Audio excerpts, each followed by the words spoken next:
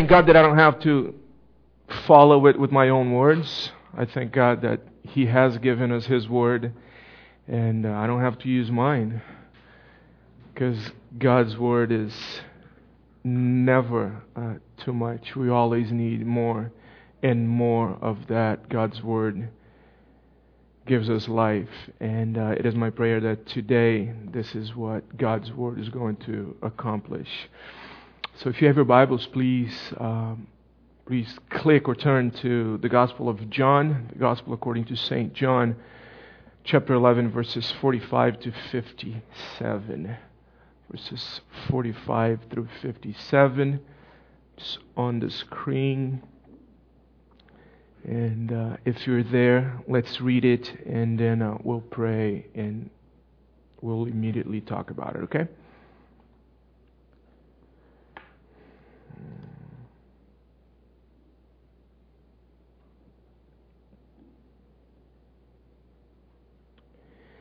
Many of the Jews, therefore, who had come with Mary and had seen what He did, believed in Him.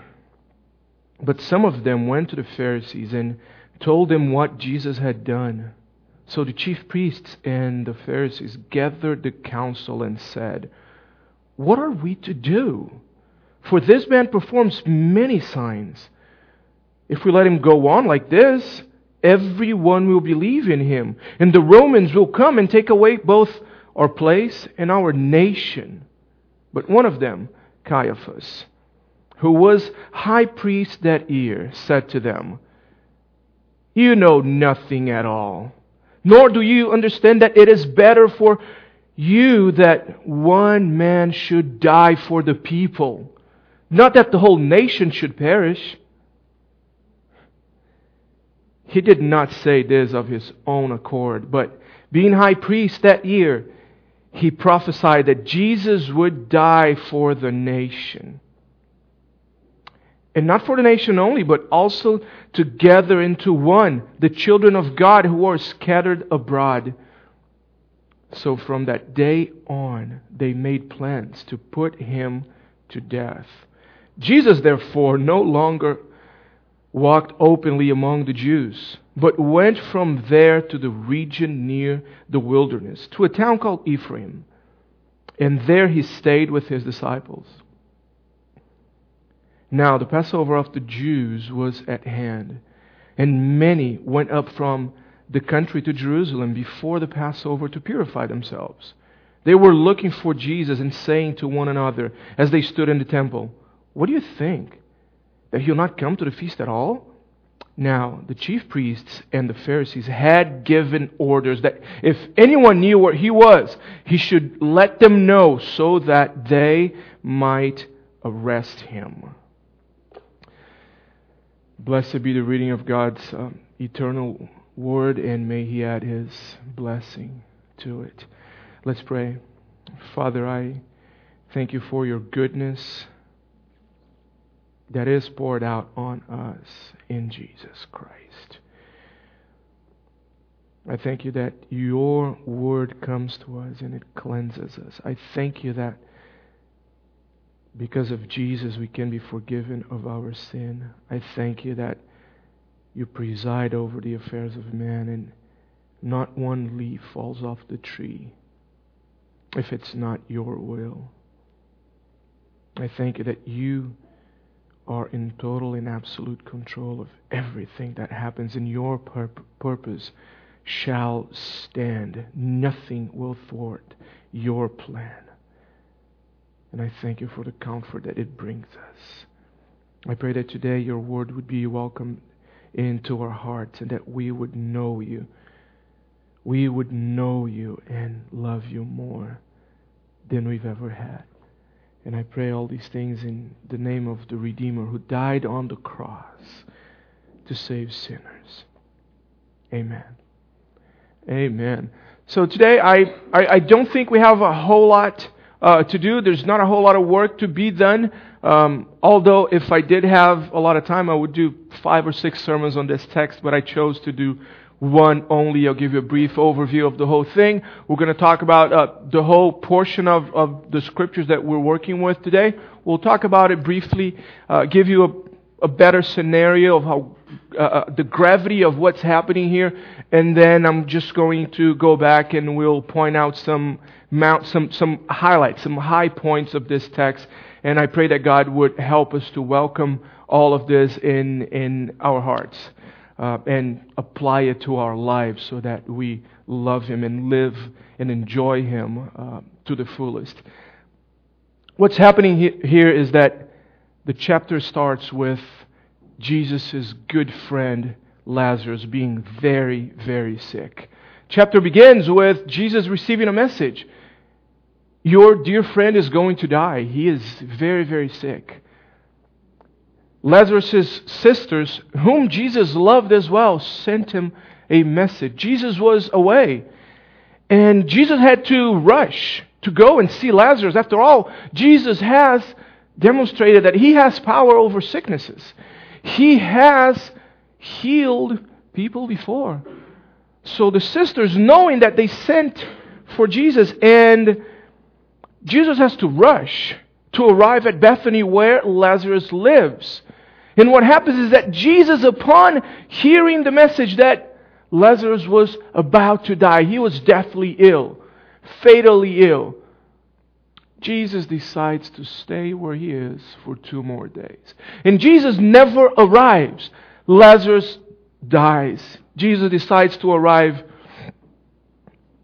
in Bethany when Lazarus has been dead, very dead, really, really dead, for 4 days. Dead and buried for 4 days. Jesus arrives after a brief interaction with the sisters, one at a time.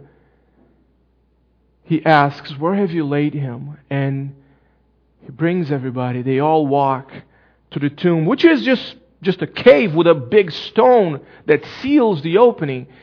And the body has been there for 4 days. And He says, "Roll away the stone." And the sisters, now she's concerned because this is cruel.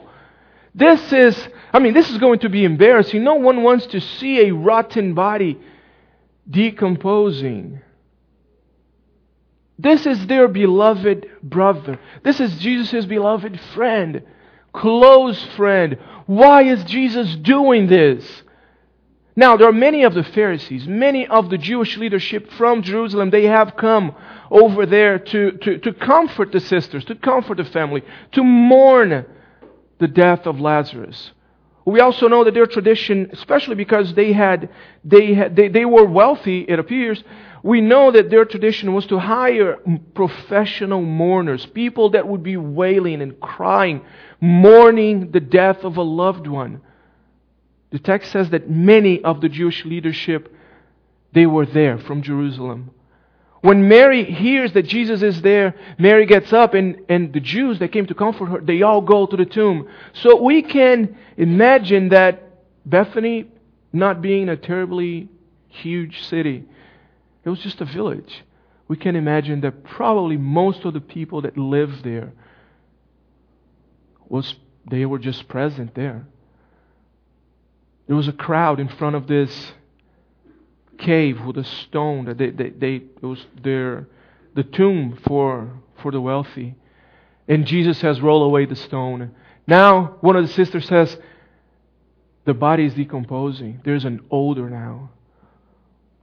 What are you doing?" And Jesus Christ, using nothing but His omnipotent, all-powerful voice, He resurrects Lazarus from the dead. One command, one order to a dead body.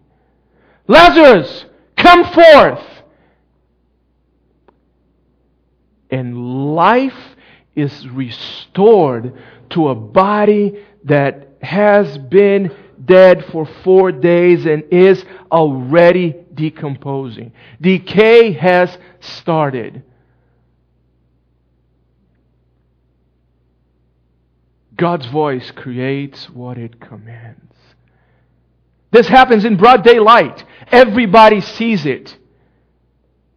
And the Bible says that many, in our passage today, that many of the Jews that were there, they saw this and they believed in Him. But some went and told the Pharisees, this is what's happening. Pharisees, they're part of the Jewish national leadership, and they get concerned. Their concern is, does this man really come from God? Is this man really our Messiah? Because we need to investigate it. Because if He is the Messiah, we're going to follow Him. Is that their concern? Unfortunately, that is not their concern. Their concern is, this man performs many, many signs. This is getting dangerous. So they call into session a council. This is the council, what it was called the Sanhedrin, which was a group of 71 men that was ruled. I mean, the president was the high priest. And these 71 men, they basically ruled the Jewish nation. This is the Supreme Court. This is Supreme High Court. It doesn't get any higher than that. There is nothing else in their religious system that would go above this council. They rule over the Jews all over the globe. Their mandates were binding to all Jews everywhere. And now this is becoming official. This conflict between Jesus and the authorities, the Jewish authorities, escalates. Now, this is not just a matter of mob violence. This is not just a matter of zealous Pharisees wanting to stone this Jesus whom we think blasphemes, making Himself equal to God or one with God. Now this is official. This is the Supreme Court, the judges ruling on a matter. They get together and they're talking about this man. Someone has, the high priest, which is kind of the president of the whole thing, he says, you guys don't get it.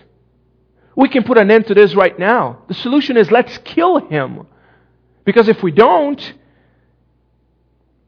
people are going to start crowning this man. They're going to treat him and regard him as a king. And we know that there can be no other king but Caesar. Rome will retaliate, and they're going to take both our temple, our place, and our position, our livelihood.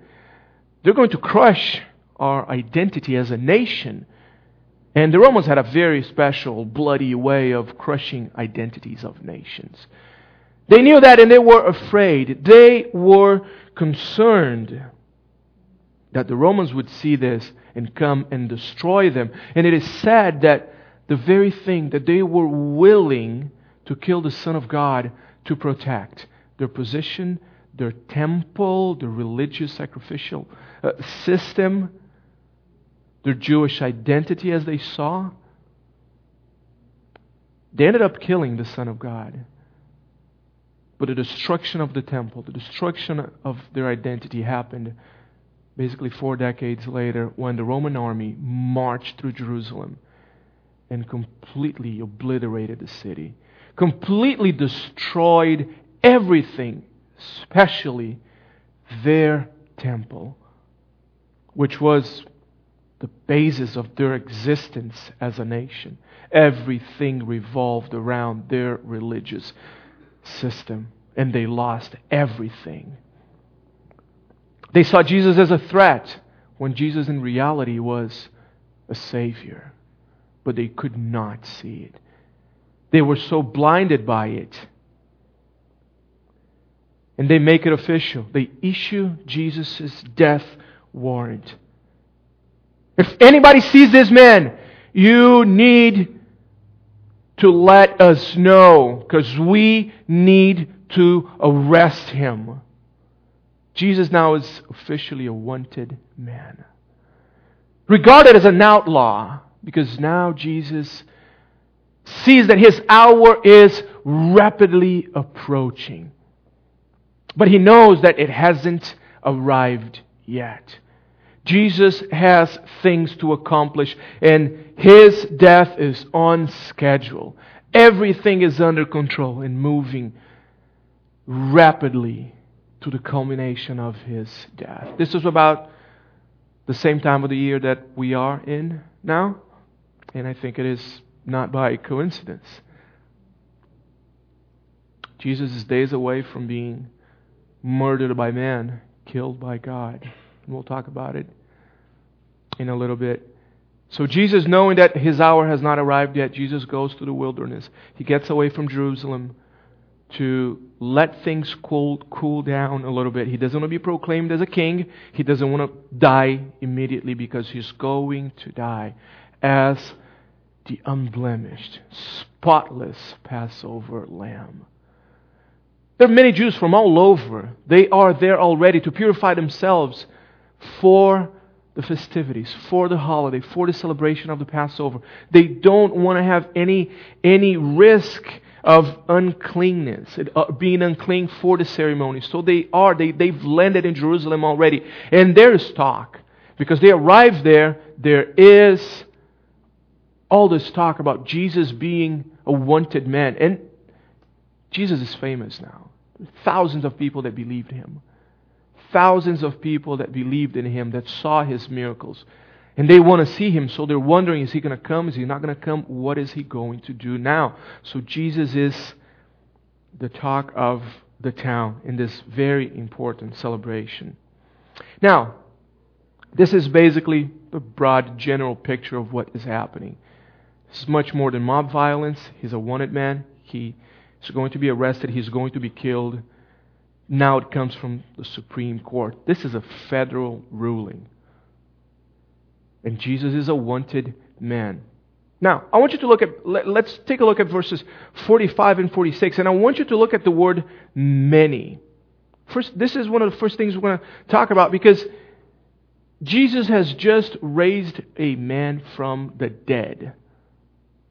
Had been dead for 4 days. Jesus didn't do it in a corner. Jesus didn't do it hiding. He did it in front of everybody, in broad daylight.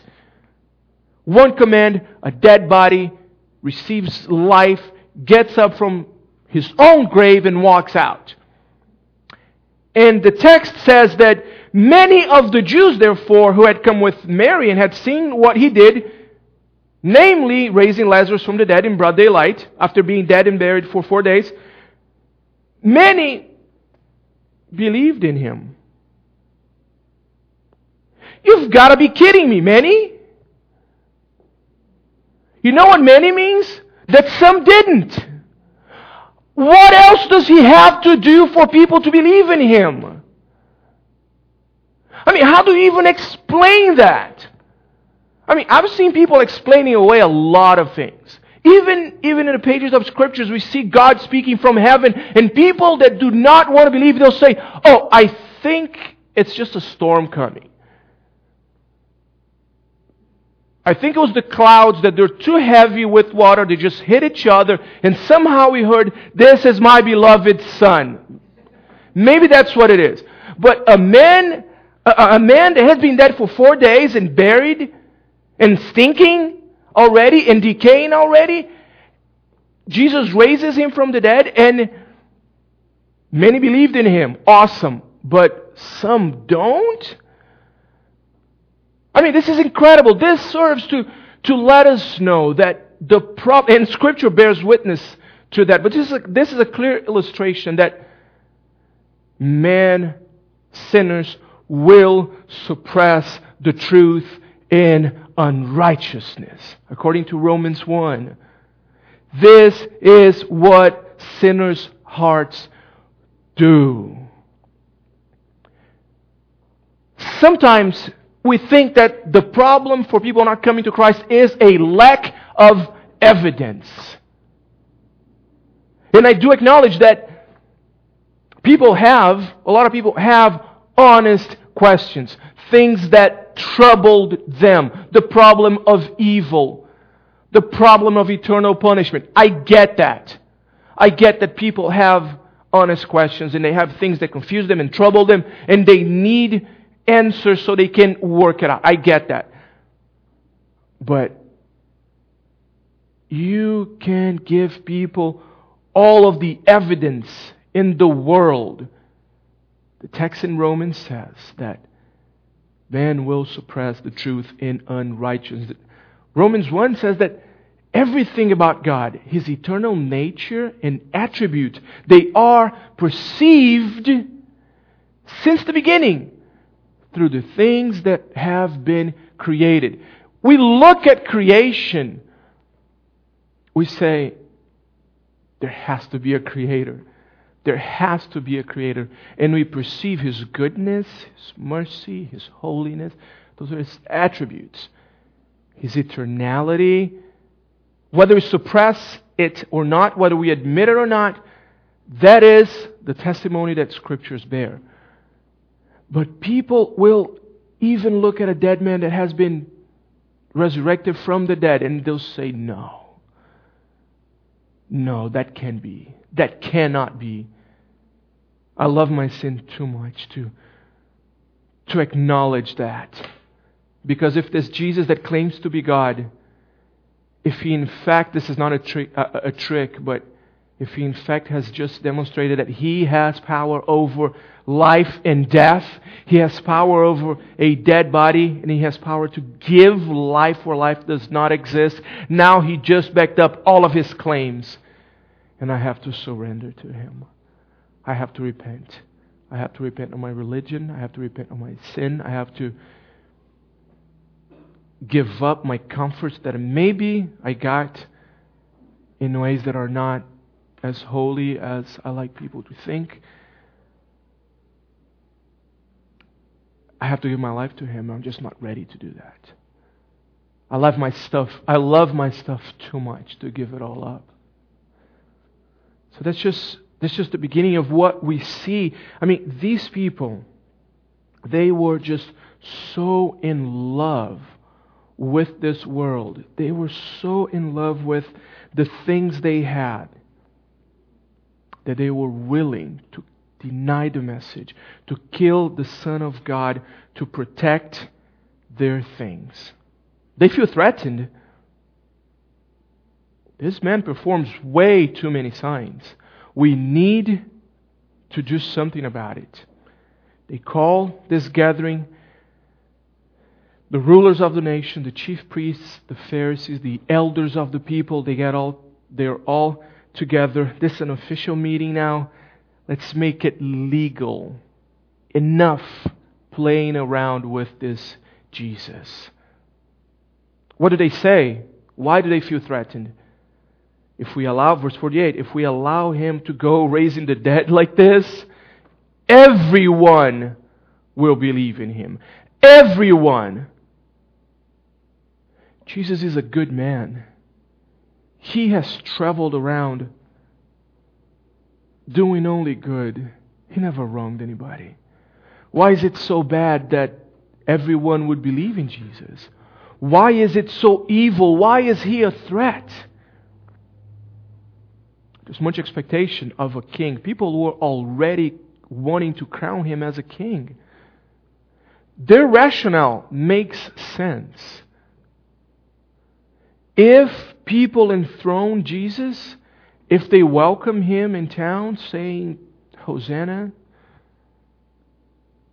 welcome is the King, the one who comes in the name of God. If they all believe in Him, there can be no king but Caesar. Caesar will come. Rome will come and they'll kill us. They'll take our temple, they'll take our nation, they'll take our identity, they'll take our jobs, our status. But Jesus had given them unshakable, unquestionable proof that He was who He had been claiming to be. Jesus is no con man. He is no spiritual con man. He is no charlatan. What charlatan can raise the dead? Can stop a storm? Can multiply bread? Can heal people with one word from miles of distance? What charlatan is so compassionate to broken sinners? Can heal people that have been blind from birth or had not walked in 38 years? Jesus would literally walk up to a man who had been lame forever, for 38 years. And he would say, get up and walk. Take your bed and walk. Let's go. And that just happened. He's no charlatan. And now this is an unprecedented miracle. Raising somebody from the dead like that. Body that was decomposing already. But they will not accept Jesus' evidence, Jesus' demonstration of His deity. They search the Scriptures thinking that in them they find eternal life, but it is the very Scripture that they searched that bore witness to Jesus Christ. Jesus Christ comes and proves He is the promised one, and they reject Him. Outright reject Him. Why? Because they feared losing their stuff. They feared losing their earthly comfort more than they desire to see God's kingdom come. God help us. God help us. I know this is not the main thrust of this passage. I know that. But I don't want us just to walk through it and forget about it either. God help us to not be this people. A people that never take any risk. They never go out of our comfort zone. They never want to love people at the risk of being criticized or ostracized or persecuted. It's almost embarrassing to talk about persecution like here, 2012 LA. There's no bullets flying around. But can we please beg God to not let us be people that are more afraid of losing our comfort than people that are desiring to see God's kingdom on earth? I mean, this is their sin, but you know we're not above it. I know I'm not above it. Let's be honest. I mean, you need to talk to God. I need to ask God, am I that guy? Am I that guy? Why am I so in love with my stuff? I know I don't get to keep any of this. This is not even home. Why am I not taking risks? Why am I watching people's lives broken because I know they need Jesus? I know that there is a soul that is affected by sin there. And I'm watching it. And I'm not willing to put myself out there, to maybe take a risk, to bring God's kingdom into their lives. Because maybe they're going to, they're not going to poke me on Facebook anymore. That's stupid. It's literally insane. It's literally insane that we try to build relationships with people, and let's build a relationship outside of any conversation regarding Christ, any conversation of eternal importance. Let's just help them, but maybe, we can help them without preaching the gospel. Let's just preach the gospel by doing charity. Well, that backs up the gospel by doing charity is not the gospel. People don't get saved because you give them stuff. Okay? People get saved because you preach the gospel to them.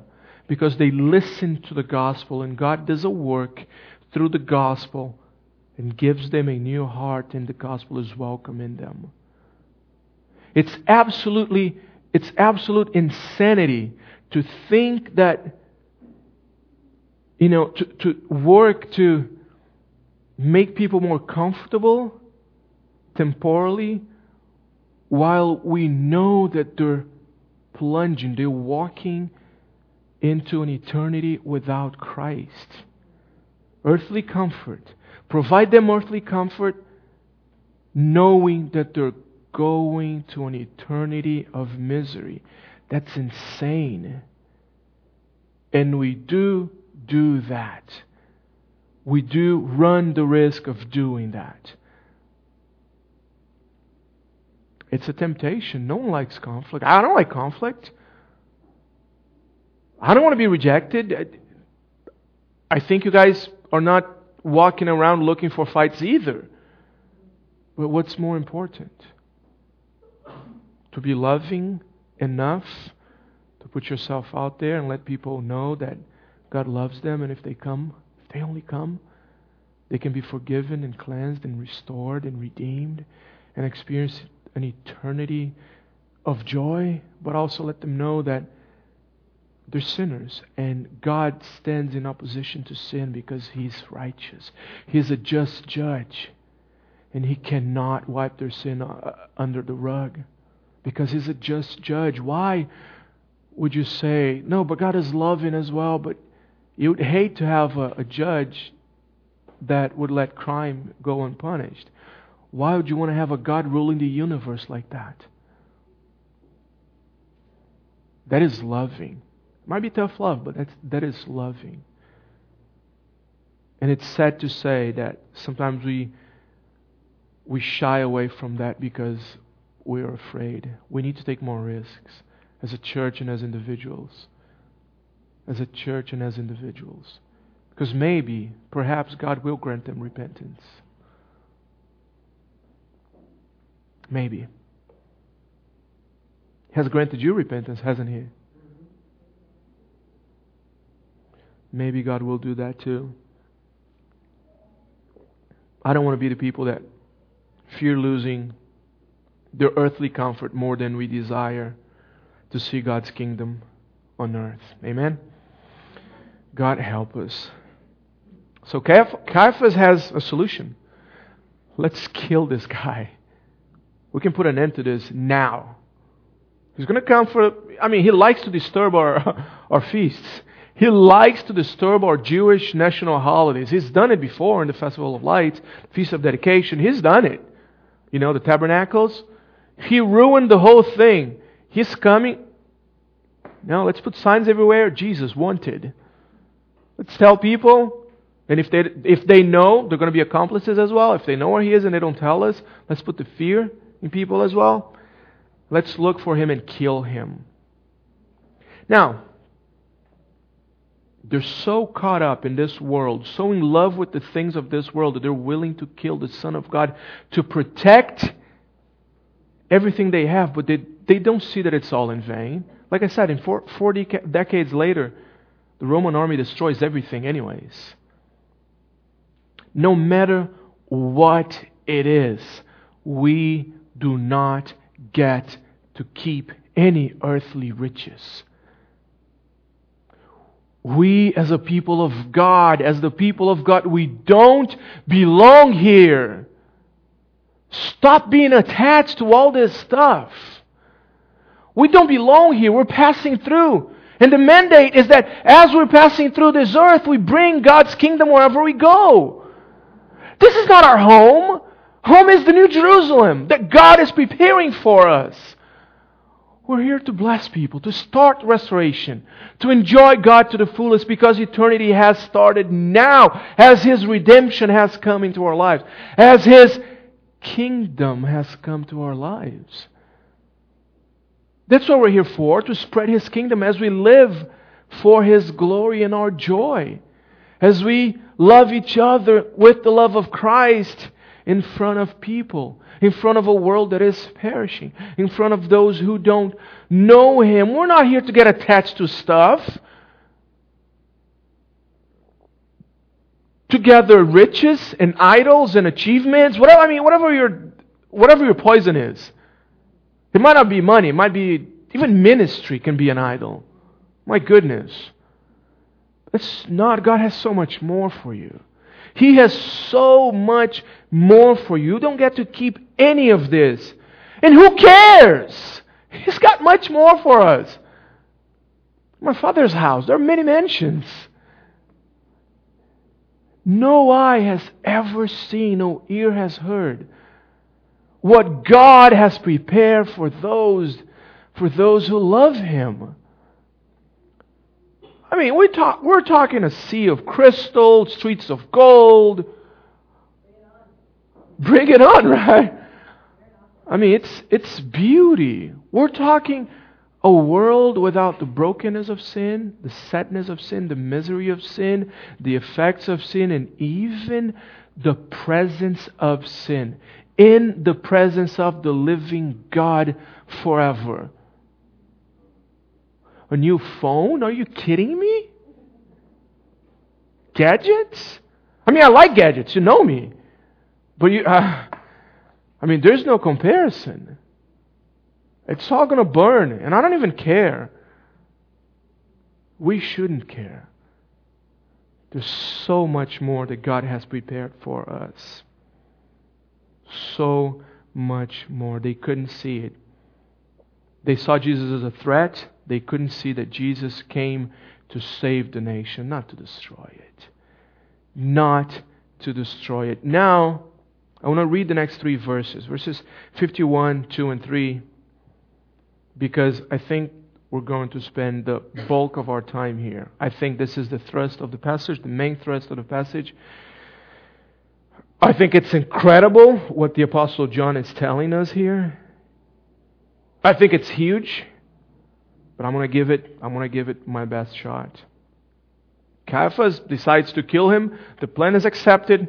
Let's do it. They issue the death warrant. And he says, let's start with 50 actually. He says, you don't know anything. Let's just kill this man. Nor do you understand that it is better for you that one man should die for the people. It is better for you that one man should die for the people. Not that the whole nation should perish. And then comes a stunning interpretation of the Apostle John, who is the mouthpiece of God, on par with the prophets of the Old Testament. He is inspired by God, and nothing that he is saying in this book contains any error or can even fail.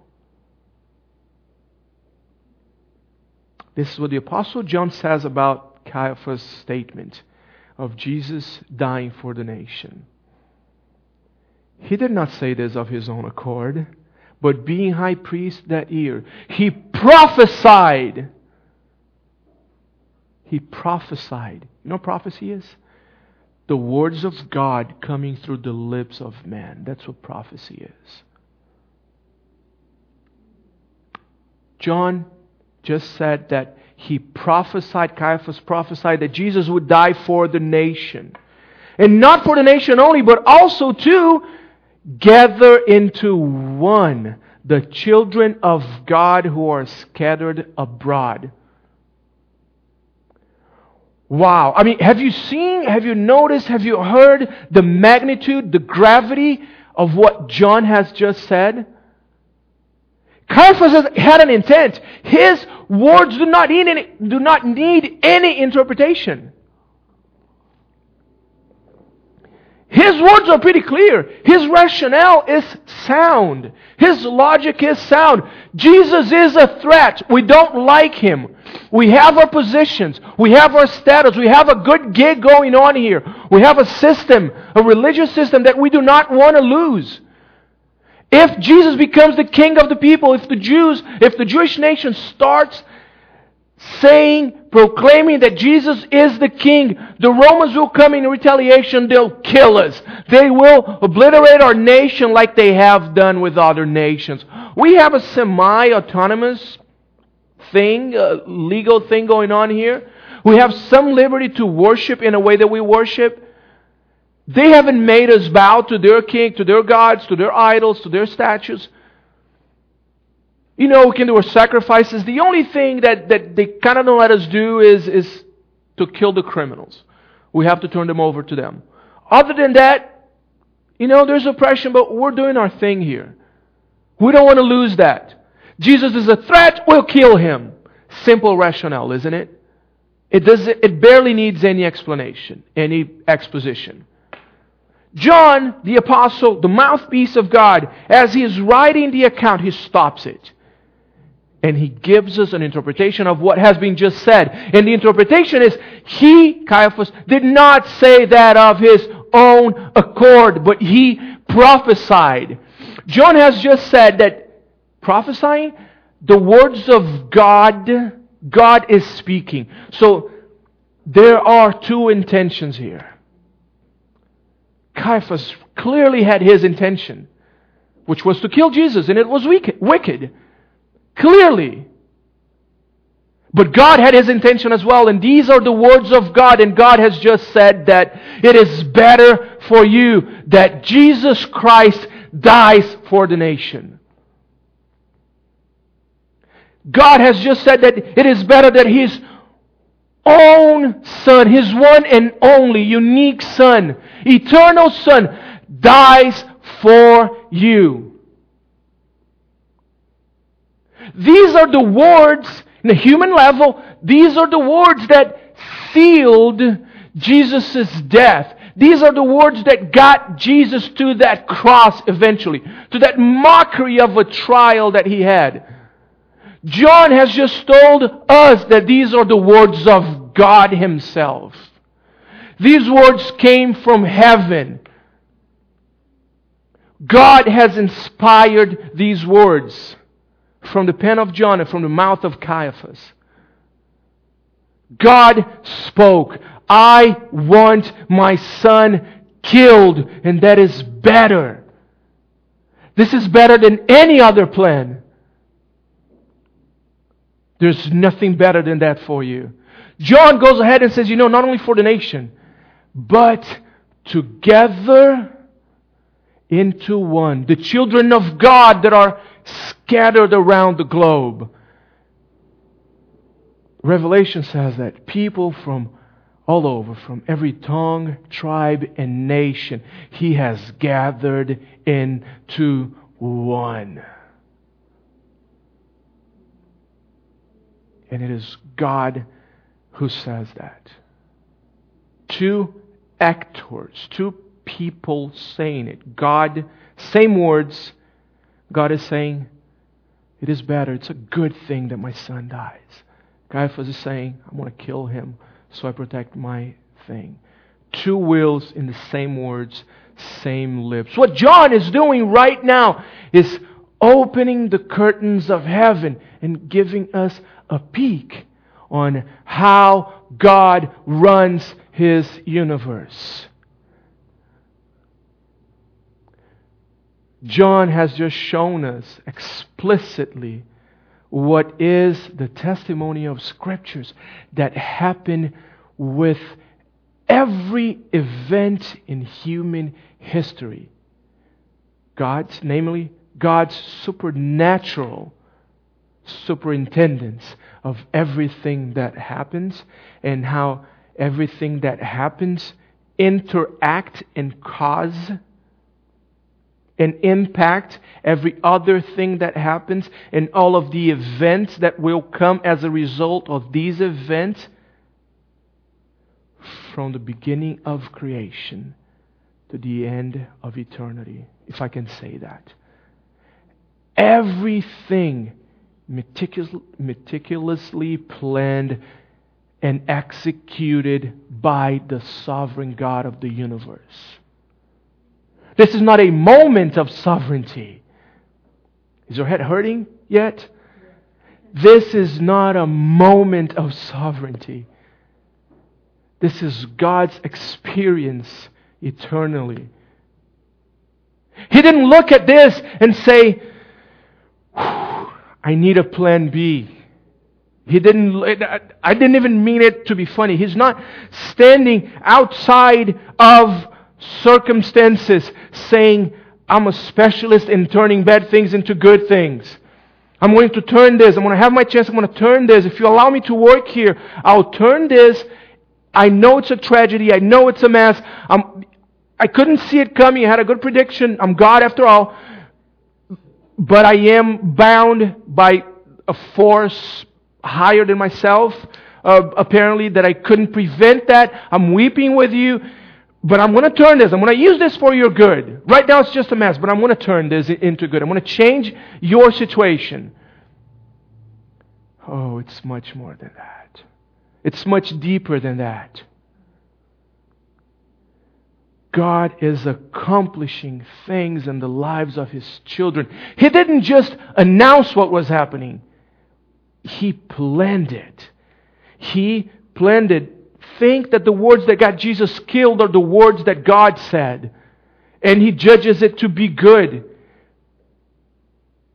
God wanted Jesus killed, and that was better. And that was better. God killing Jesus. Now, are you saying, I think I just stated that, are you saying that God killed Jesus? God killed Jesus? Yes. Yes, I'm normally quick. I normally use that language, that terminology. I'm quick to use it. And through the counsel of godly men, of smarter, wiser brothers, I have learned that there has to be some wisdom here when we say that God killed Jesus, because the word kill does bring false connotations that cannot be applied to God. It does bring negative connotations, sinful connotations, that killing is negative. So we need to clarify things. It is strong language, and it is true biblically that God killed Jesus. The Bible, the only reason why we should use language like that, is that the Bible talks about it very graphically. It's just a little bit of it in Isaiah 53, verse 4. We esteemed Him, Jesus, stricken, smitten by God. God smote Him. Verse 6. The Lord laid on Him the iniquity of us all. The iniquity, the approval of wickedness, or willing wicked sin. God laid all on Jesus, and we all know how the Lord feels about wickedness and iniquity. Not only doing sin, but approving and loving sin and wickedness. God laid it. The text says, the Lord laid on Him the iniquity of us all. Verse 10 of Isaiah 53. It was the will of the Lord to crush Him. He has put Him to grief. It was whose will to crush Him? It was the will of the Lord to crush Jesus. God smote Him, God grieved Him, God crushed Him. God did it. God did it. And I think John is just saying it in another way. It is better that He will die for the nation. God did not merely predict it, He planned it. He's not outside of it all, but He is in it in every detail. What does it even matter? Why do I keep talking about the sovereignty of God and how He predicts and He plans everything and everything that... Doesn't it sound like an empty discussion? Some will say, no, God has His hands bound up. He doesn't want things to happen. All pain comes from the evil one and from our sin. God just allows us to do because He feels bad in interfering and changing, transforming your will. And then some would say, no, God is sovereign over all. Why would we debate this? It sounds like an empty debate. It's endless and never helped anybody. The only reason why I'm willing to fight for this is that to believe that God has His hands bound up and He is outside of the events in your life waiting for a chance to change it, I think that steals your joy. And I don't want that for you. I don't want you to feel like a victim of circumstances. Because you know what's going to happen? And I don't wish that for you. But we live in a broken world. What's going to happen is that you're going to be in a very messed up situation. And it's going to hurt. Some of you may be in one now. Where if you just look at it, it's just a mess. My health is messed up. My child is messed up. I didn't do anything for my child to go astray, okay? I didn't do anything for my marriage to be wrecked. It just is. I didn't do anything for my finances to be in shambles. I didn't do anything to lose my job. I didn't do anything to lose my health. It wasn't my fault. It just happened. I don't have any hidden sin, okay? I don't have any hidden sin. I struggle in the open, and then a hurricane came and killed all my children, my cattle, my house. I don't have anything. Now I'm sick. I have all these boils all over my body. I don't have a family. My wife is yelling at me, telling me to curse my God. That's the testimony of Job. God was orchestrating everything. He wasn't waiting outside, trying to change things.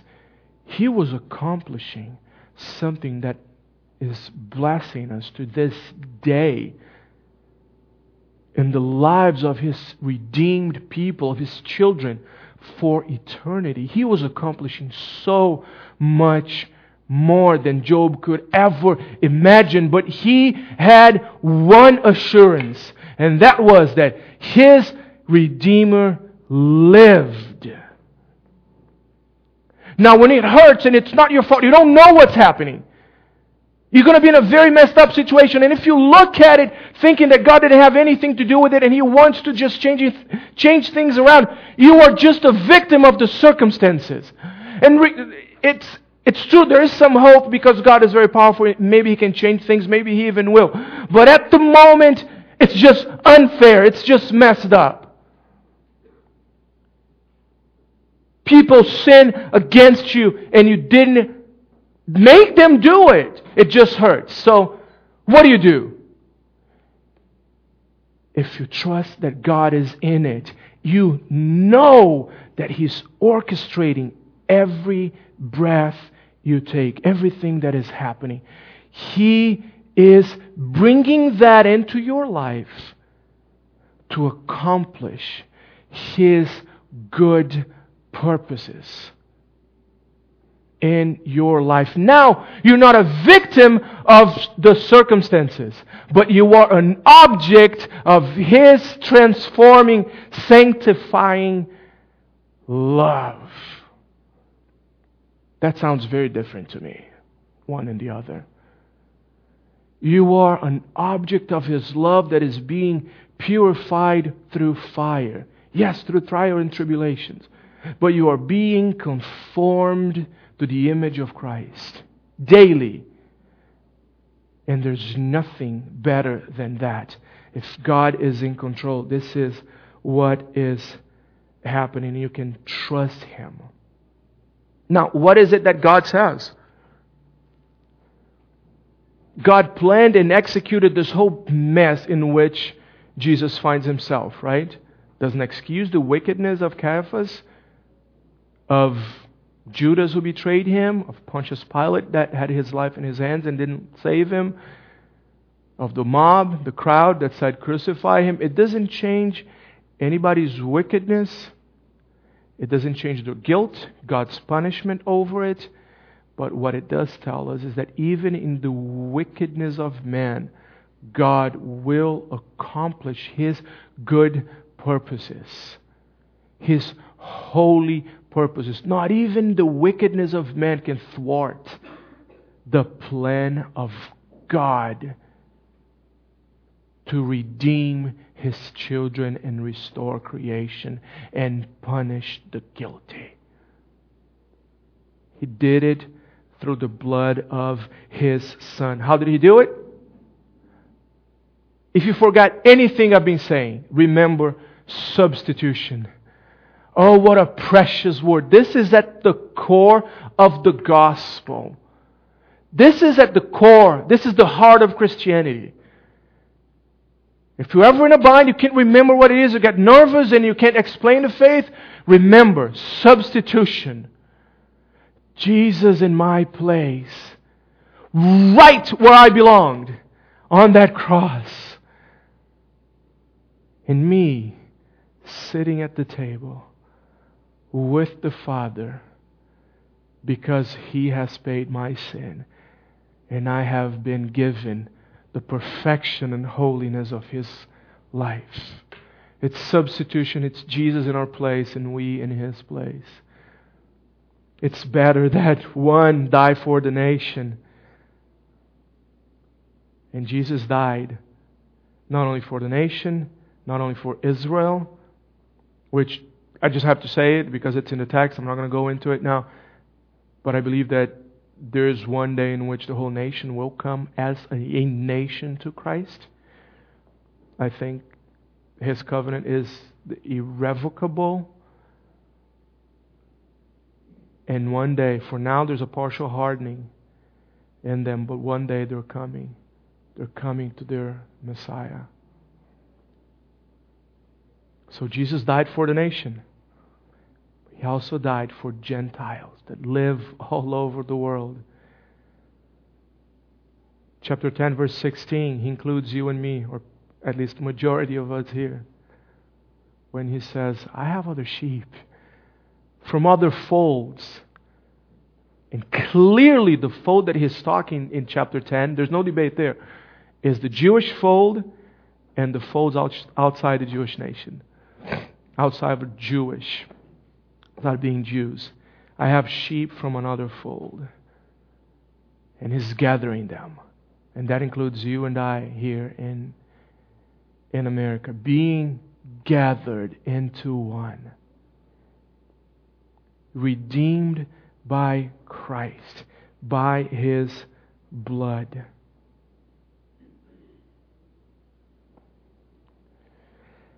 And He's doing that. But He's doing that very specifically. I want you to see that He's saying to gather the children of God. He is talking about people that have not come to faith yet as the children of God. Now, that by no means implies that people are children of God without ever coming to Christ, and they will be saved without ever coming to Christ. That is not the testimony of John, the testimony of the whole Bible, the testimony of this book.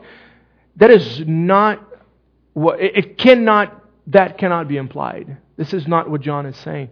But he refers to people that God sees that they will be my children. And Jesus says, I'm dying to go gather them. Specific people, because we know that not every human being from all nations are coming to Christ, correct? But He is plucking out of their sin, specific people from all over the globe. And He's gathering them into one nation, the Christ nation. He's doing that. Now, why am I saying this? Because I want you to feel this morning His love. The love of God that is the only thing that breaks the rebellion of sinners. It's not evidence that does it. It's His love. Sometimes through evidence. That's true. Sometimes through answers. But it is His love, His saving love. If you're His, I want you to feel His love specifically. Not in general for the world, which He does, but His specific love for you. If you are in Him, He has conquered your rebellion. His love has brought you to Him. His love has raised you from the dead. His love has awakened you. His love has opened your eyes to see His beauty. His love has cleansed you from the guilt of sin that you both committed and have been committed against you. He has cleansed you, and that was done by His love. His love has brought you to Him, and His love will sustain you eternally. And nothing can pluck you out of His hand and heart. I want you to know that you are loved by God.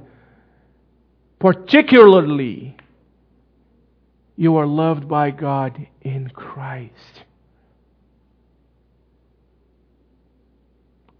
Those that are not in Him, that are not His, that cannot say this, that say, I don't know Him. I haven't trusted in Him for the forgiveness of my sins. I'm not even sure I am that sinner. His love is so unthinkable, unfathomable, that He receives sinners with arms open wide daily. He is gathering them into one people. Every day, His invitation is always there. Come unto me, all of you who are weary, burdened, heavy laden, tired, depressed, guilty of your sin. Come unto me, and I will give you rest. That invitation stands over all sinners who hear this message. And it's always a good day to come to Him, because He's always waiting. He's always ready to receive sinners. He was called a friend of sinners. And He has His arms open wide.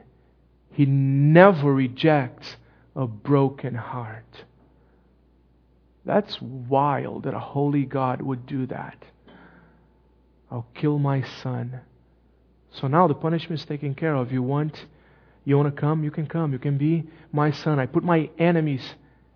I put my son in the place of my enemies so I can have my enemies as my sons and daughters, redeemed and restored forever in my family. Last but not least, I need to run. I'm out of time. Substitution gives you victory over accusation of the enemy of your soul and your guilty conscience. When Satan tells you, you dirty, rotten sinner, you don't deserve, who do you think you are? Look at what you've done. And he's dirty. He'll even bring it graphically to your mind. And he does that. He is the accuser of the brethren. When he does that, you can look at him right in the face. And you can say, get out of here. Jesus has died and taken all of the punishment that I deserve.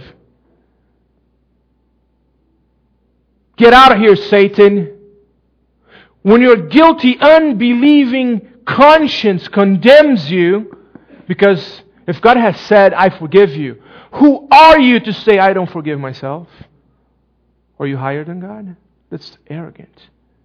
I'm not denying that happens in our emotions, but we need to repent that is sinful.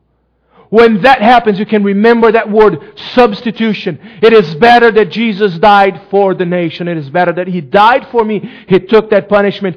And now there is no accusation against God's elect, because it is God who justified Him. It is God who justifies them. And it is Jesus who rose from the dead for their justification. And you can live a life free from guilt, experiencing conviction of the Holy Spirit, allowing that in your heart to sanctify you. But never be under the condemnation of Satan and guilty, wrong conscience. And He did it by substitution. Remember that you are His.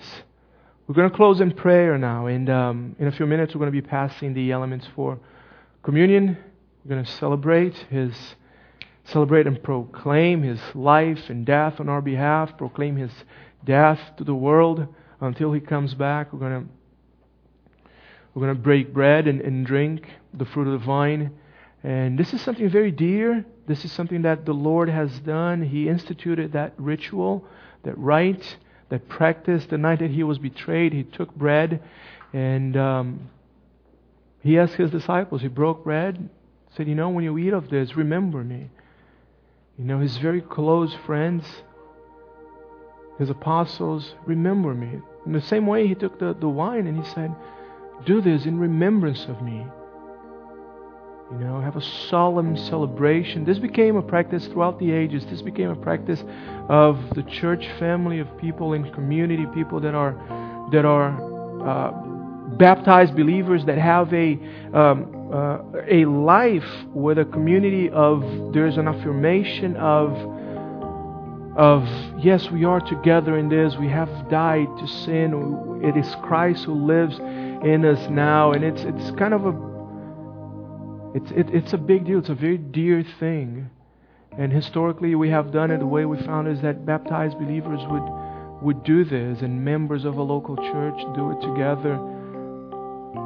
The Apostle Paul does give us some direction on on celebrating, on celebrating this, to examine ourselves. Let every man examine themselves and come to terms with the Lord. And one exhortation He gives us is that we would not come and eat and drink of the table of the Lord in an unworthy manner, meaning that you don't think you are sinful, you don't think you have all of that sin, or you don't think you're in desperate need of His forgiveness. You don't think that you are in danger of punishment, or that His sacrifice actually accomplished all of that. If that's where you find yourself, you need to have that worked out and then come, or not come. Or not come. If you think you haven't trusted Christ, if you think I've heard it, it's not necessarily my faith, I don't feel it in my heart, it's not, it's fine. It's fine. But one advice from us that, we love each other here. We love everybody, literally everybody present in this room. We would ask that you would abstain from coming, because the Apostle Paul says that if you eat and drink in that manner, you drink condemnation. You drink condemnation to yourself. It's something that we take very seriously, and that it should be taken seriously. And if that's not where you're at, if you have embraced this faith, come enjoy and celebrate this great thing that the Lord has done for us, and enjoy His real presence in our midst through this celebration. Amen? Amen. So let's pray, and then we'll pass out the elements. Father, I thank You for Your love. Thank You for everything that You have accomplished and that You always accomplish. I thank You that You comfort us when You tell us that You are in total control of everything, and that You are accomplishing Your purposes for our good. Now we're going to celebrate the Lord's Supper, Holy Communion. What a moment of joy. What a moment of joy, Lord. And I thank You for the privilege of partaking of the table of the Lord, being in communion and fellowship with the Father and Son and each other. Be in our midst and sanctify us as we partake. In Jesus' name I pray. Amen.